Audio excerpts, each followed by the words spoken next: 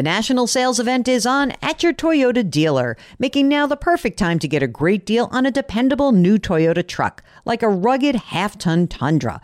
Workhorse by nature, powerhouse by design, the Tundra combines raw capability with premium comfort and advanced tech to fuel your wildest adventures. And with the available iForce Max hybrid powertrain, you can take electrifying horsepower farther than ever before.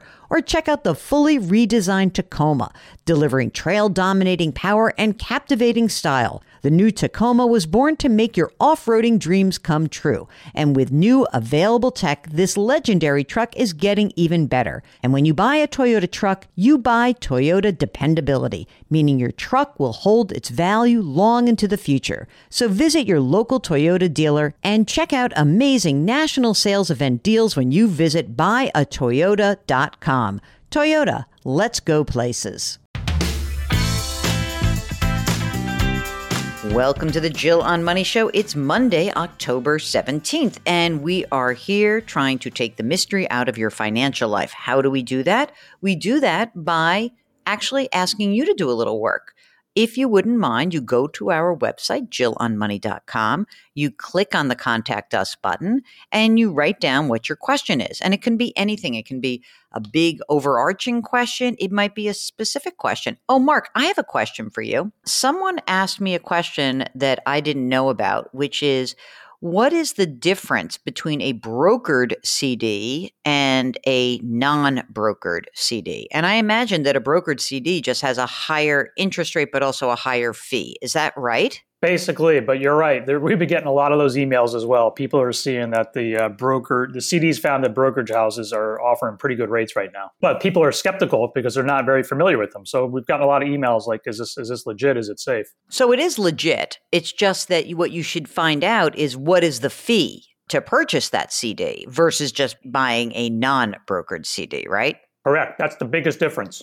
Okay, so safe to use, but understand what the fee is and compare it with what your alternative is. It's sort of like saying, when you have a mortgage, sometimes they'll be like, oh, do you want points or no points? Just make sure you're comparing apples to apples. So whatever you get at the end of the day from even a brokered or a non-brokered, after you've net out the fees, what are you earning in interest? That's how you make the comparison. But yeah, they're safe. Okay. Now, next, let us get on to our listener. It's Brian, who's on the line from Tucson. Hello, Brian. How can we help you out today? Hi, Joe. Hi, Mark. It's great talking with you guys. I have a question regarding basically some retirement calculators I've been looking at. Okay.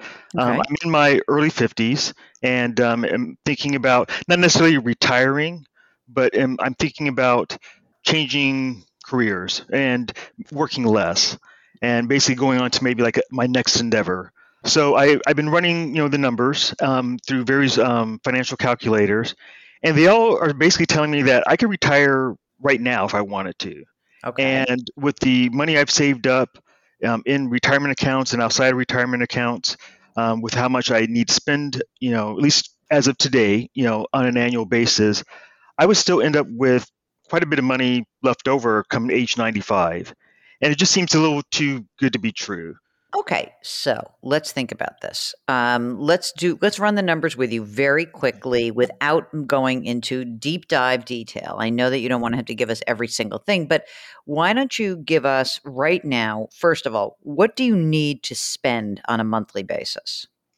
So right now I spend between $3,000 and $4,000 a month.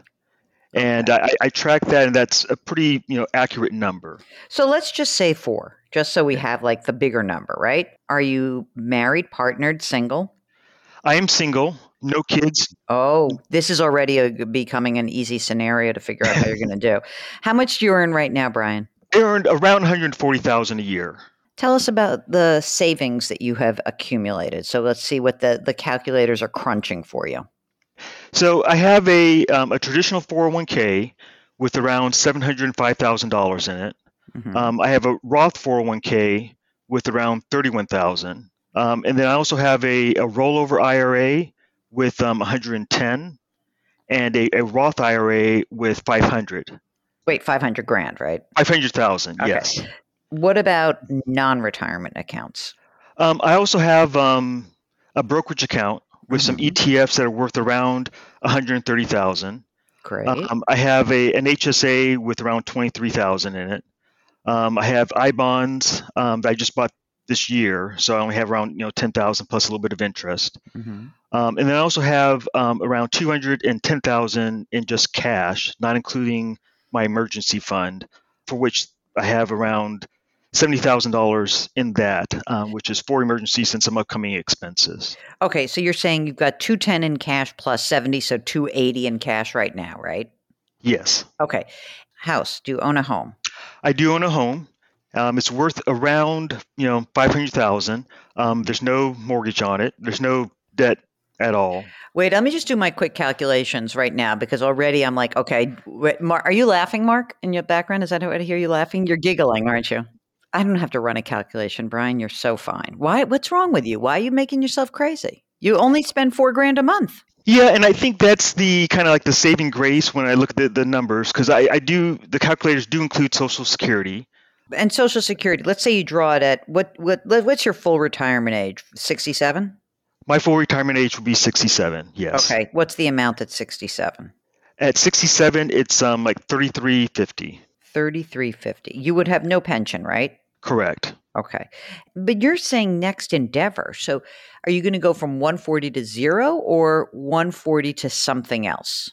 I don't want to stop working because I think I get bored after probably a month. Right. But I don't want to work full time, and I don't want to, I work in IT for a large corporation, and I like to do something, outside of, corporate America. You mentioned in one of your calls recently to some guy about doing a fun job. Yeah. And I kind of like to do, something fun, something that just keeps me busy, and maybe brings in nowhere near what I'm making now. Maybe even close to, a quarter what I'm making now. Okay. But how about this? What if I said to you, all you need to do is get a job that either can cover the cost of your health insurance or have health insurance offered to you? Let's say you were like, you know what, I really, what I love is I'm going to make something up here. Like I work for Big Brothers of America and I'm going to do IT projects for like nonprofits and that'll be 30 or 40 grand a year. Okay. That would like cover your health insurance really. But that's really the only big expense you're going to have. Because even at $4,000 a month, even if I put an extra 1,000 and made it 5,000 a month, because you'll need that for, I don't know, 12 or 13 years till you have Medicare, right? So even if we made it $5,000 a month, I think that everything is fine because all you really need to do is bring in enough money until you start claiming Social Security to pay for your health insurance. And everything else should be okay. I'm curious for all the listeners out there. I mean, you make a good salary. You're not making a ton of money. At some point, were you making a lot more money? Like, how did you save all this money? Well, I've worked for the same company, for 30 years, and I've had a decent, match my 401k, and I've started my 401k from the very beginning. When I first started work 30 years ago. So I've been saving money all along, but I definitely, haven't been making, this much for my whole career. But it's been at least a good last, maybe 10 years or so where I'm making, over 100,000 a year. But do you feel like there's any way to stay with this company and work less? Or is it like you're done? Are you fried? I'm pretty fried. It's a fairly stressful job. I do a lot of project management work and there's a lot of reorganizations that we've been going through. And just after 30 years, I'm just kind of exhausted and feel like I need to, do something else. And I'm not necessarily, wanting to, there's a little bit of benefit for staying until I'm 55, which is like in another year and a half. But, definitely by then, if not before, I really do want to, move on to something else. And just because it's been such a long period of time within this career. Well, what is it that you don't believe about the calculators? That's the other thing. That's my other question I have. It just seems too good to be true. And I have used multiple calculators. I'm not just relying solely on one. But knowing that, I need to have enough money if I retire at 55 to last me until I'm at least 95. The one that I mostly use, it actually tells me that I'll have more money at 95. Right, you got to spend more because otherwise, right? Exactly. You're a net saver essentially because you have all right. So let's just like big picture math. You've got $1.7 million that's accumulated approximately. 1.7, a 3% withdrawal rate, jams out 50 grand a year, which you don't need all of that. I'm just saying that like depending on what you need, you'll need something like 20 or 30 grand a year, which, to supplement whatever you're earning for the next some years. Then you claim Social Security. So you have 12 years where you're going to pull some money out of the portfolio. And then you're going to claim Social Security, which is really and you'll have Medicare. And so your expenses actually could drop a little bit and you're fine. I mean, you are absolutely fine. So the big question is really like, what do you want to do and how do you, and I get it. If you want to, like, certainly for 18 months to get a big bump is a nice thing, or to get some extra money. But after that, I would spend the next 18 months figuring out what you really want to do next. You are essentially the person who I wrote my book for. I'm not even kidding. Because to me, you've done such an amazing job of saving, of living within your means. And now you are actually undergoing, or you're contemplating, a great money reset. The subtitle of the book is Change Your Work, which you're about to do. You're going to change your wealth, mostly because what you're going to do is you're going to access your wealth. And you're going to change your life. And you're going to be a happier human being. And this is your payoff, man.